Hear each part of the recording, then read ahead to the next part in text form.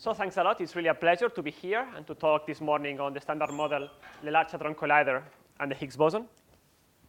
So let me begin the first part of my talk to review something that most of you will know about which is the Standard Model of particle physics, and also in connection with previous lectures of this morning that you have had. So James mentioned the quantum field theory, right? The Standard Model is perhaps the greatest success of this very important theory, which is quantum field theory. So, but first of all, let me mention that this is really an extremely exciting time to be a particle physicist, right? So in the last years, particle physics has been in the headlines several times. And this is fully justified, right? The discovery of the Higgs boson at the Large Hadron Collider in 2012 is the most important discovery in our field in the last 25 years, right? Because it completes the extremely successful Standard Model, but at the same time, it opens a large number of crucial questions for our field that we need to answer, right? And the Large Hadron Collider will play a central role in exploring this high-energy frontier for the next 20 years. So what is the Standard Model? The Standard Model is the theory which explains a wide variety of microscopic phenomena into a single unified framework, which is quantum field theory. It describes all elementary particles and their interactions, with the only exception of gravity. So what is the Standard Model composed of? First of all, it describes matter, right? It describes protons, electrons, and also other particles. Its content is organized in quarks, which experience a strong interaction, and leptons, which only experience a weak electromagnetic interaction. There are 6 quarks. They are called up, down, strange, charm, bottom, and top. There are also 6 leptons. The 6 leptons, the electron you're familiar with, but it also has 2 heavier counterparts, the muon and the tau lepton. And also there are 3 neutrinos, which are massless: electron neutrino, muon neutrino, and tau neutrino. And then there are the interactions which relate these particles among them, and these forces are governed by the exchange of the so-called force carriers. And there is one force carrier for each of the interactions. The electromagnetism is based on the exchange of photons. This you are familiar with. The strong interaction, as I will explain, is characterized by the exchange of gluons. And then the weak force is defined by the exchange of W and Z bosons. And the last ingredient, which was found only 3 years ago, was the Higgs boson, which is really essential because it's the way in which all the particles in this figure here can acquire a mass, because this mass is forbidden by the symmetries of the Lagrangian. So let me begin by recalling where all this comes from, right? So let's go to the early 30s. And after a number of very important discoveries, the electron, the proton, the neutron, and the positron, we had more or less a complete understanding, a complete description of particle physics, right? We had the atom. We understood the atom as composed by an atomic nuclei of protons and neutrons, and then all the electron layers. So it seems that more or less things were in place. Of course, there were important questions, but some people thought perhaps there are minor issues. However, the discovery on the muon of 37, which is a heavier electron, basically, was completely unexpected, right? Nobody expected the muon. As some people put it, who ordered that? Why do we need a heavy electron? Where does this fit in the scheme of things? And to make things worse, then a plethora of new strongly interacting particles called pions, kaons, was soon discovered. So as you can see in this timeline here, so by 33 we had the neutron and the positron, but then we had the muon, pions, kaons, and then a large array of other particles, lambdas, upsilons. And the question is, can we make sense of this? Is really this situation? And moreover, many important conceptual questions were left unanswered. For example, if you have protons together in the atomic nuclei, they have Coulomb repulsion, right? So atomic nuclei should explode. Why atomic nuclei are stable? What holds together protons in the nucleon? What is the origin of weak interactions which drive radioactive decays? So why atoms decay radioactively? We had no theory to explain this. Moreover, all these particles are fundamental. They are composite. Do they have any structure? And even more important, which is a suitable mathematical language to describe particle physics? Is quantum mechanics? Is something else? This was not clear to many people. Now, let me begin with the first interaction. This is quantum electrodynamics. This is the quantum version of electromagnetism. So electromagnetism was discovered by many people in the late 19th century. and it describes the interactions of charged particles via the exchange of photons. However, making sense of quantum chromodynamics, making sense of electromagnetism, once we include quantum mechanics, was extremely challenging. Why? Because you had the problem of infinities. When we try to compute corrections, quantum corrections to electromagnetism, we encounter infinities. And how to deal with these infinities was a theoretical tour de force, which took several years until the formulation of quantum electrodynamics was achieved. And QED is a very beautiful theory, because starting from simple rules, which are called the Feynman rules, we can compute any terms as an expansion in powers of the weak coupling, the electromagnetic coupling alpha s, basically the electron charge square. So this is a small number, so you can compute the leading term, and then subsequently add more and more complicated terms, each of which will be in principle smaller than the other. So I can achieve an arbitrary precision by computing more and more complicated diagrams. So if I put together all these lines and all these vertices, and I do the integrals, in principle, I can achieve arbitrary accuracy in any process. And actually, some of the most precise calculations that we have ever done have been done with quantum electrodynamics. For example, there is a quantity which is called the anomalous magnetic moment of the muon, which in QED is known to an accuracy better than 1 part in 1 billion. Imagine this. We can compute something with this incredible precision, and it agrees with the experiment. So it's really a major success of quantum field theory. Of course, this is not an easy task. One has to compute extremely complicated diagrams, which involve complex integrals. But in principle, starting from these rules, everything else is fully predicted. Now, what about the quarks? How they were discovered? Well, in the beginning of last century, the Rutherford experiments discovered the internal structure of atoms. How this was discovered? Well, so in the Rutherford experiment, there was a thin foil of gold, and then this was bombarded with alpha particles, which is basically helium nuclei, and we looked at Rutherford looked at the deflection of these alpha particles, right?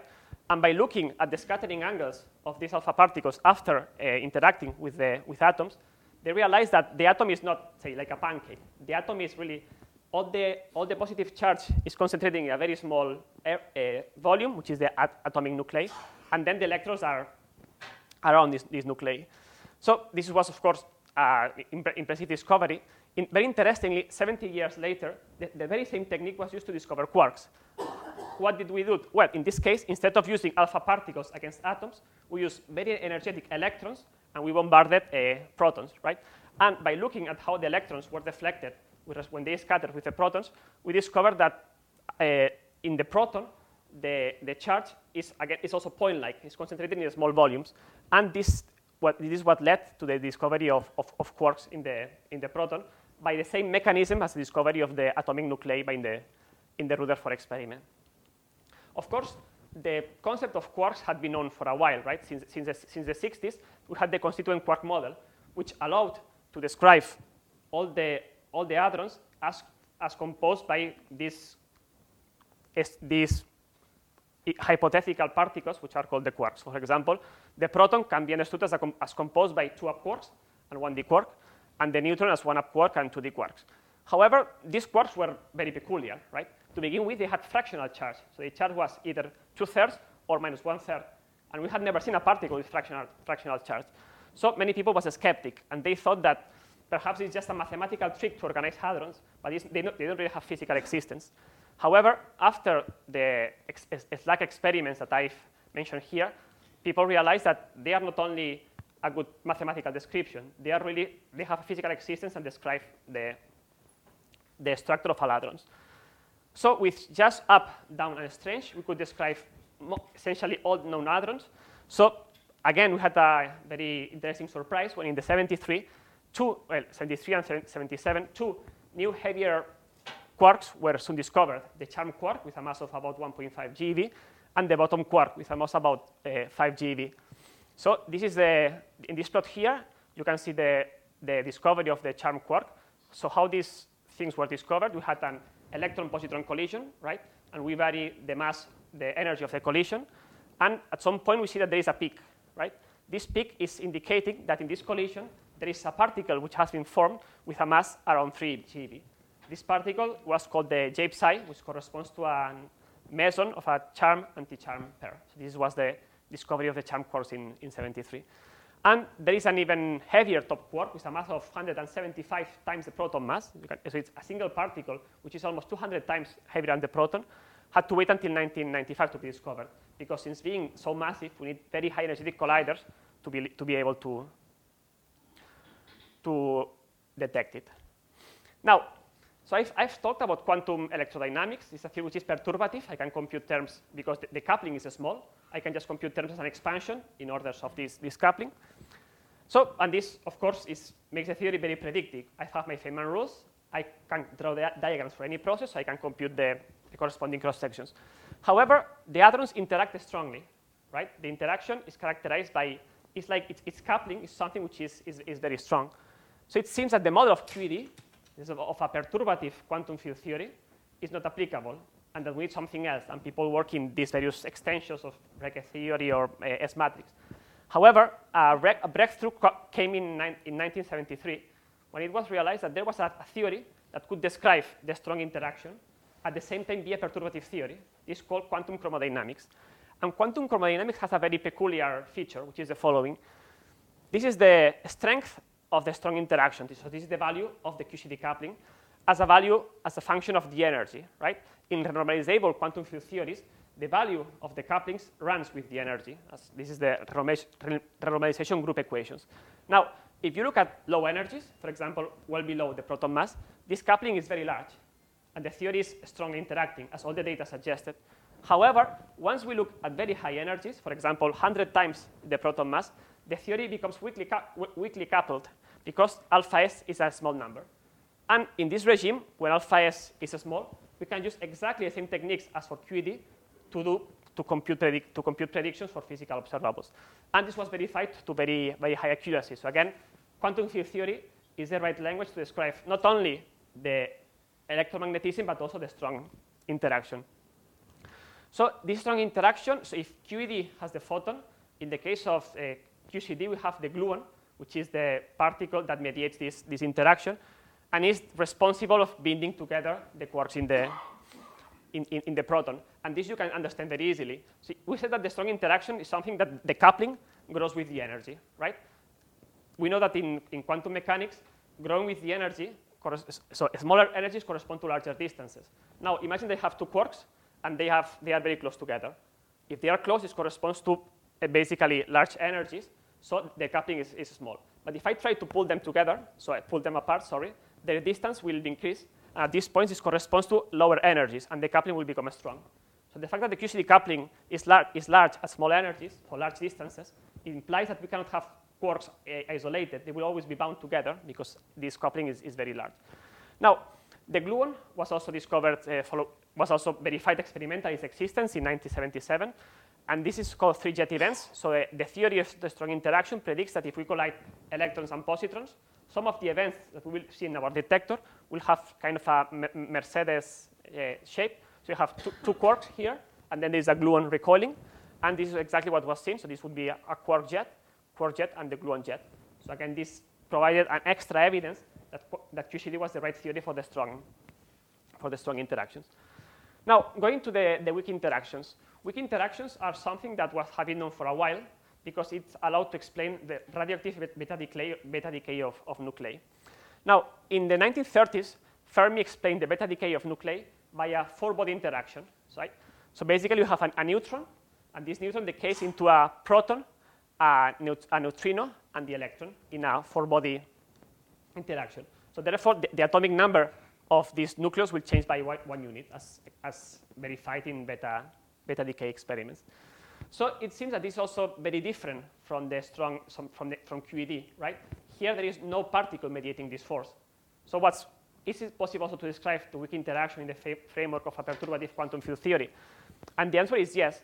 And the point is that as opposed to the gluon and the photon, which has no mass, they are massless, the carriers of the weak interaction, which are the W and Z bosons, they are very massive. They have a mass of almost 80 GeV, so 80 times the proton mass. Therefore, if you look at weak interactions at low energies, you will never resolve the W mass, right? You will just see a point interaction, as one sees here. But if you go to very high energies, you will see that actually there is a particle propagating, just like the photon or the gluon in QCD, but that is very massive. So in the standard model, the weak interaction of Fermi can be seen as here. So we have this is a neutron composed by down, up, down. This is a proton composed by down, up, up. And then the down quark emits a W boson, so transforms into an up quark. And the W boson then decays into an electron and a neutrino. So exactly as Fermi had modeled, but now in the context of a normalizable quantum field theory. So also in the 70s, the fact that this theory was the right explanation of the weak interactions was verified. So for example, by which the discovery of neutral currents in neutrino scattering. So you have high energy beams of neutrinos, which you point to some target, and then you try to reconstruct the results of this collision. And one of the predictions of the standard model was that the neutrino, there will be neutral currents in the sense that the neutrino will interact via neutral particle, Z, and then hadrons will be formed, but no other charged leptons. So this is the neutrino. These are the traces of the hadrons forming the collision, but there's no charged lepton. So it means that we have neutral currents.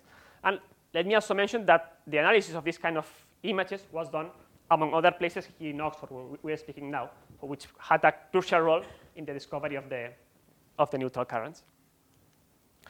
So we have seen the electromagnetism, the strong interaction, and the weak interaction. What is the only missing piece? This is the Higgs mechanism, right?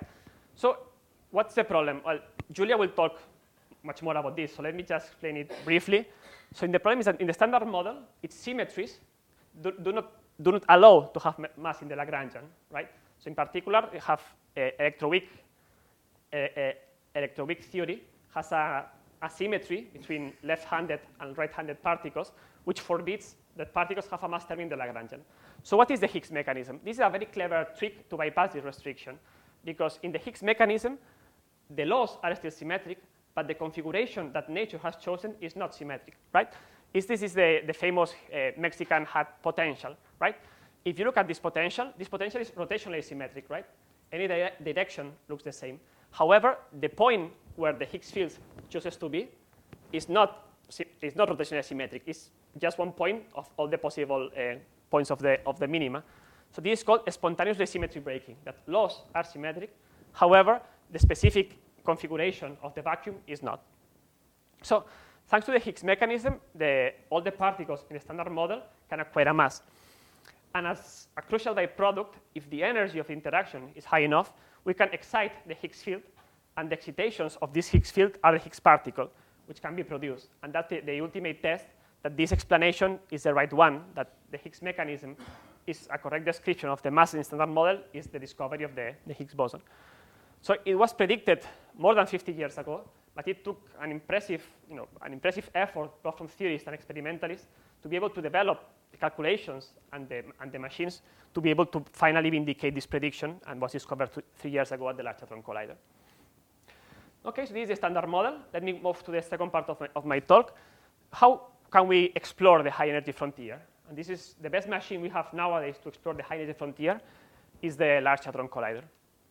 So first of all, why do we care about high energy colliders? What they are suitable to explore really nature at the smallest possible distances? Well, we know from the Heisenberg principle, this is this famous equation here, that if we want to prove something with very small resolution, we need to have a proof which is very energetic, right? So if we want to resolve an object to very small scales, we need a particle which is very energetic. If not, it will be impossible. So a rule of thumb to convert distances in energies is the following. If I have a particle with 1 GeV, this corresponds to roughly a distance of 0.2 10 to the minus 15 meters. This is called 0.2 femtograms. This conversion sets the energy that we need to more or less use to explore smaller and smaller objects, right? For example, an atom has a length of about 10 to the minus 8 centimeters, right? So we need energies of the order of about, say, 0.05 MeV to explore its structure. If we want to prove the structure of an atomic nucleus, this is an object of about 10 to the minus 14 meters, we need energies of the order of 200 MeV, which makes sense because these are typical energies which are, that are relevant for nuclear processes. If we want to go to even smaller distances, in particular to prove the structure of the proton, we need a particle which has energies in the GeV range. And this was precisely what the experiments in SLAC a 10 GeV beam, because this is right energy to be able to resolve the internal structure of the proton. If we want to go even further and explore, for example, if electrons or quarks have a further structure, then we need to prove energies, because say a quark is known to have a radius of smaller than 10 to the minus 16 centimeters. So with energies above 2 TeV, right? So if we want to reach really the smallest possible distances, there is no other option but going to the TeV scale. And this is why the LHC is a collider that is exploring the TeV scale. Now, high energy colliders have been around for a while, right? The first collider was the Lawrence cyclotron in Berkeley. And as you can see, by the standards that we are now used to, this is, it's almost a toy, right? It's only 1.5 meters, and the energy seems very small, 15 MeV. But this was really crucial, right? Because this was the first time that in a control setup, we could accelerate particles and then explore its results. Without a cyclotron, without a collider, what is the problem? That we want to use, we can only use cosmic rays, for example, or other natural proofs. So we cannot control in detail which are the settings of our collision. And this is, of course, not good from the experimental point of view. We want to control everything. And in the case of a cyclotron, we have all the ingredients that we want to control the energy of the collisions. And then this is a very clean proof of our experiment. So there have been many other colliders being built since then. I will just highlight 3 of them. One of these is the SLAC. This is the Stanford Linear Collider with a length of 3 kilometers. This is in California, with an energy of 90 GeV. This is a linear collider, which means that I collide electrons with positrons. This is a very clean experiment. However, its reach in energy is limited. There is also the Hera Collider in Hamburg, which was the first and up to date the only electron-proton collider ever built. So we have a high-energy beam of electrons colliding with a high-energy beam of protons, the length of 6 kilometers and the energy of 310 GeV. And then there was the Tevatron Collider in Chicago, which was, before the LHC was built, the highest energy collider of the world, which is a proton-proton collider with a tunnel of 6 kilometers and the energy of about 2 TeV. Each of these experiments has provided us crucial information of the Standard Model. But since some years ago, we have the Large Hadron Collider. Large Hadron Collider is really an impressive machine, right? It's the most powerful accelerator ever built by mankind.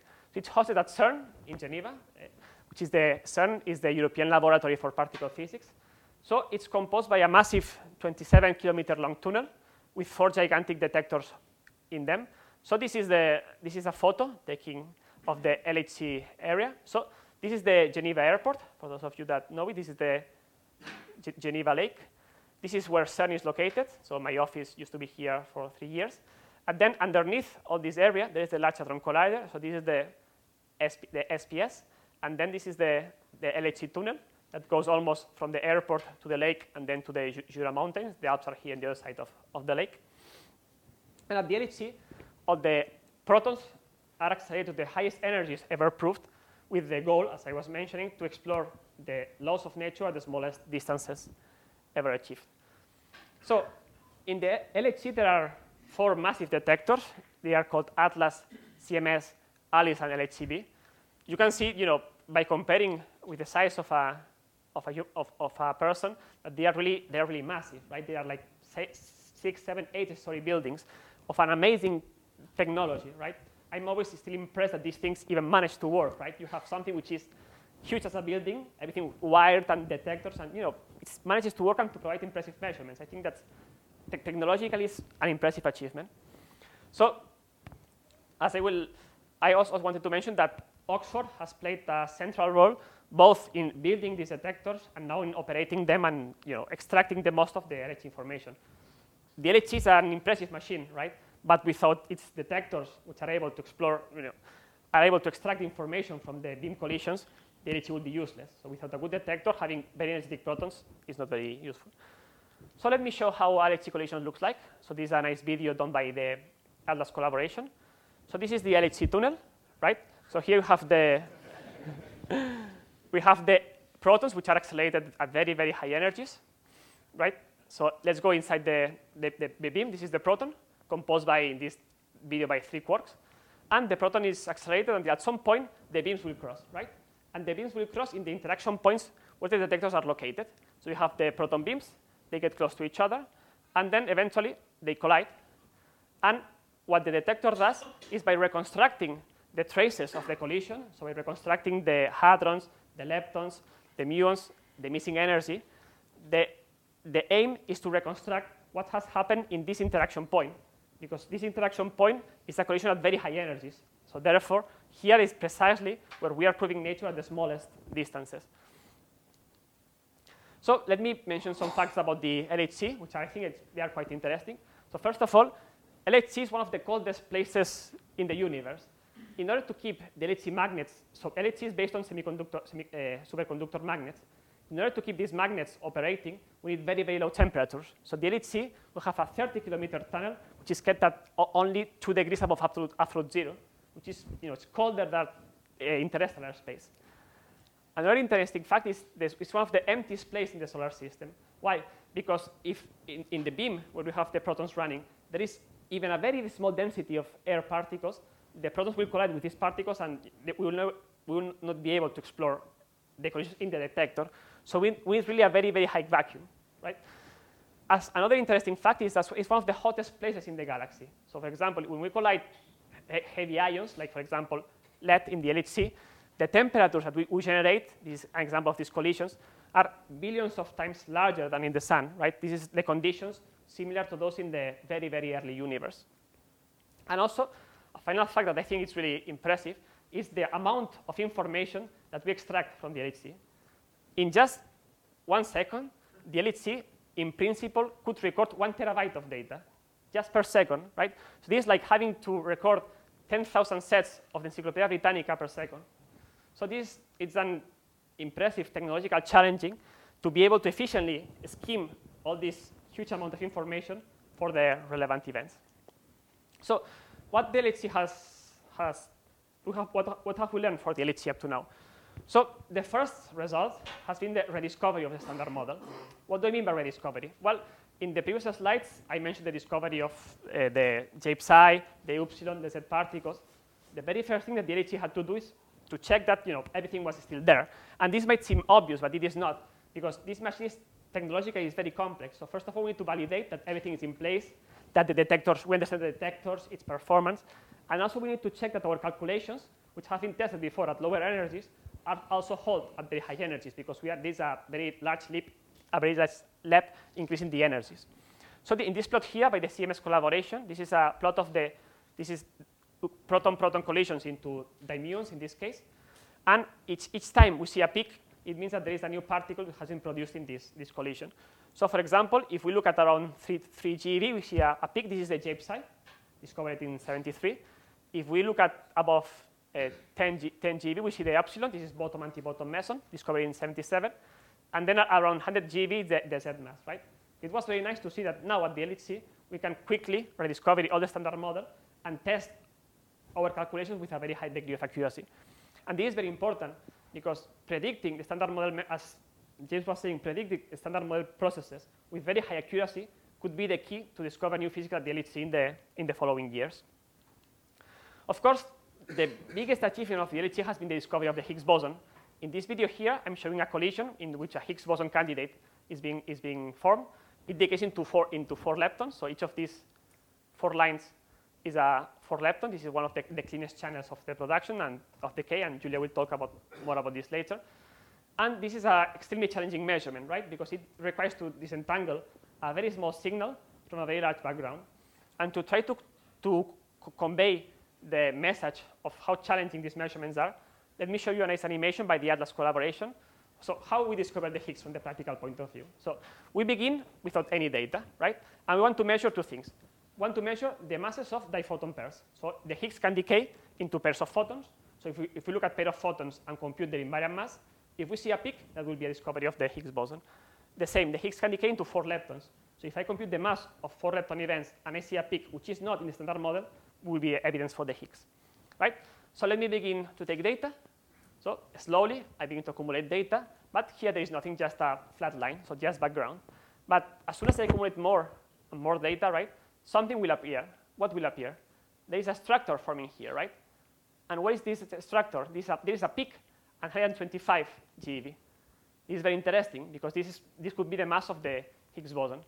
Now, is it really the Higgs boson? Could be something else, statistical fluke. Well, what we need to do is to go to the other process, which is Higgs going into 4 leptons, and also take data here, right? So I'm taking data in the Higgs into 4 leptons. To begin with, I don't have anything, so I need to more and more data. Everything looks standard model, no Higgs. But eventually, there are some events here that, hey, they are at the mass of 125 GeV, and they are not from ZZ, for example. This could be a Higgs. And the crucial thing is that this signal here has a peak at exactly the same mass as the one in the diphoton channel. So this is a very strong check that this feature here correspond to the same object, right? It's the Higgs boson. And actually, at the LHC, these 2 channels, 2 photons and 4 leptons, were the ones that were able to claim a discovery in July 2012. So really, this is what, after this massive exercise, we can be happy because we found the Higgs boson. Now, okay. However, standard models is a theory with an impressive success, and we should be really proud of it. It's one of the greatest successes of modern science. However, despite its successes and the discovery of Higgs boson, there are many crucial questions which are still left open. For example, the stability of the Higgs mass. Why the Higgs mass is what it is and not the mass of the Planck mass at very, very high energies? What is the nature of dark matter or dark energy? Do all forces unify into a single one? So are strong interactions, weak interactions, and electromagnetism aspects of the same force, or they are not? Is there a theory of everything? What is the role of gravity? Because the gravity doesn't fit in the standard model, right? What is the origin of the matter-antimatter asymmetry? So there are many questions which are really crucial that are left open by the standard model. And the interesting thing is that there are various theories that go beyond the standard model, and many of these can be tested at the LHC. So the LHC is a unique tool to scrutinize these theories which try to attempt some of the limitations of the standard model. One popular example that you might have heard about is supersymmetry. So in supersymmetry, each particle has a superpartner. So we have talked about quarks, neutrinos, the force carriers, and the Higgs boson. So in supersymmetry, we have the standard model, and we have another copy of all the particles, with the only difference is the spin differs by 1/2. So you have the quarks, which are scalars. They are not fermions anymore. We have the leptons, and then we have the supersymmetric version of the gauge bosons and also of the Higgs, which is called the Higgsino. And among all the interesting predictions of supersymmetry, it predicts that all the 3 forces, so strong, weak, electromagnetic, if you go to very high energies, they become just a single force. So this is what is called a force unification, which is, of course, a very attractive theory of a fundamental theory of nature. However, as of today, there are no hints of BSM physics at the LHC. However, in just a few months, the LHC will restart at even higher energies, and we'll have 10, 15, 20 years to keep exploring the high energy frontier and try to understand all these pressing and very important questions. So I think that it's very likely that we'll have many new breakthroughs can be around the corner. Okay, so in the last 5 minutes, I want to mention what's next, right? What's beyond the LHC? And this is important because in high energy physics, building these facilities, since it's really at the cutting edge of technology, it takes long time scales, right? Both from the civil engineering to the technology, to the testers, to the physics. So it's something that even if we are only at the beginning of the LHC program, we need to begin to think what comes next. So this is the schedule of the LHC for the next 25 years. So as I was mentioning, the LHC has delivered a huge amount of interesting results, but we are just at the very beginning of the program, right? So we have taken data for 3 years at 7 TeV and 8 TeV. The LHC has undergone a long shutdown of 2 years, and now we are here. We are about at the beginning of what's called run 2, where the energy has increased from 8 TeV, from 13 and 14 TeV. So there will be a period of about 8 years of running at 14 TeV, and then there will be a very important upgrade in which the LHC will be turned into the high luminosity LHC. What's the high luminosity LHC? It's LHC in which the number of collisions per bunch crossing will be increased very substantially, so increasing the chances of finding interesting events. So we have worked for the next 20 years to really try to explore the high energy frontier, and the LHC is the best machine that we have for this. And something which is crucial, especially in the lack of any evident signal of BSM theories, is to try to sharpen our understanding of QCD, wiki interactions, electromagnetism, because this could be the key of new discoveries, right? New discoveries could appear as a subtle deviation from a standard model prediction. So the better we can compute things with high precision, the closer could be to a new discovery at the Large Hadron Collider. And of course, it's essential to have a very close interplay between theory and experiment, right? And two of the central ingredients of the LHC program for the next 20 years, well, first of all, precision measurements of the Higgs couplings, and Julia will talk about this in her talk, and then the searches for dark matter at the LHC, and Julia again will tell us about this. So as I was saying, in about 2022, we have to upgrade the LHC and turn it into a high luminosity machine. What's a high luminosity? As I was mentioning, is now in the high luminosity LHC, the number of collisions per branch crossing will be much higher, which means that the chances of finding interesting events will be larger. Of course, this has challenges, because if you have more collisions, you have, say, more signal events, but also many more background events, right? This is, you see, this looks extremely messy. You have to extract interesting signal in a collision where we have almost 200 collisions, which are really background noise and need to be removed. So this requires a complete upgrade of the LHC detectors. And also here, Oxford is playing a central role, in particular in the case of Atlas, in building the new Atlas Silicon Tracker. And so let's try to think even bigger. So what comes in the next 20, 30 years? Well, as I was mentioning, the planning of these facilities always takes place in a very long time scale, right? Because we are at the cutting edge of technology, of civil engineering. And there are problems that when these machines are planned, they don't have a solution. So we need to think with a lot of time. So in particular, now we are discussing whether the next big machine could be a 100 TeV collider, so 7 times higher than the Large Hadron Collider, also with electron-positron and electron-proton modes. So this is called tentatively a future circular collider, and this is the plan of a possible site. This could be, again, in Geneva. So this is the LHC tunnel. This would be the 100-kilometer long tunnel where this FCC could be built. You see that it's quite impressive that as compared to the FCC, the LHC seems very small, despite being an incredibly large machine.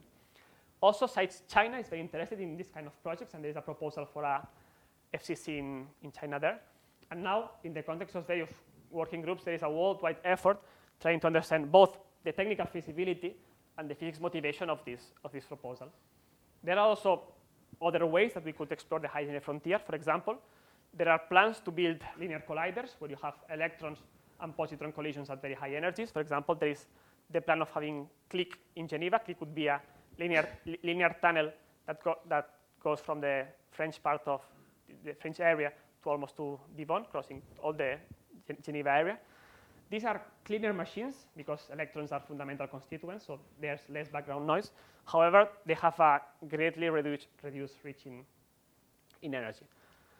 So I think that I've tried to convey that this is really a fascinating time to be in particle physics, that the Standard Model has been an incredibly successful theory, and that the LHC will be the best tool we have to explore the high energy frontier for the next 20 years. I think that you should really stay tuned for news for the LHC, because I'm sure that there will be many interesting results from us, and you will be happy to hear of them about. So thanks for your attention.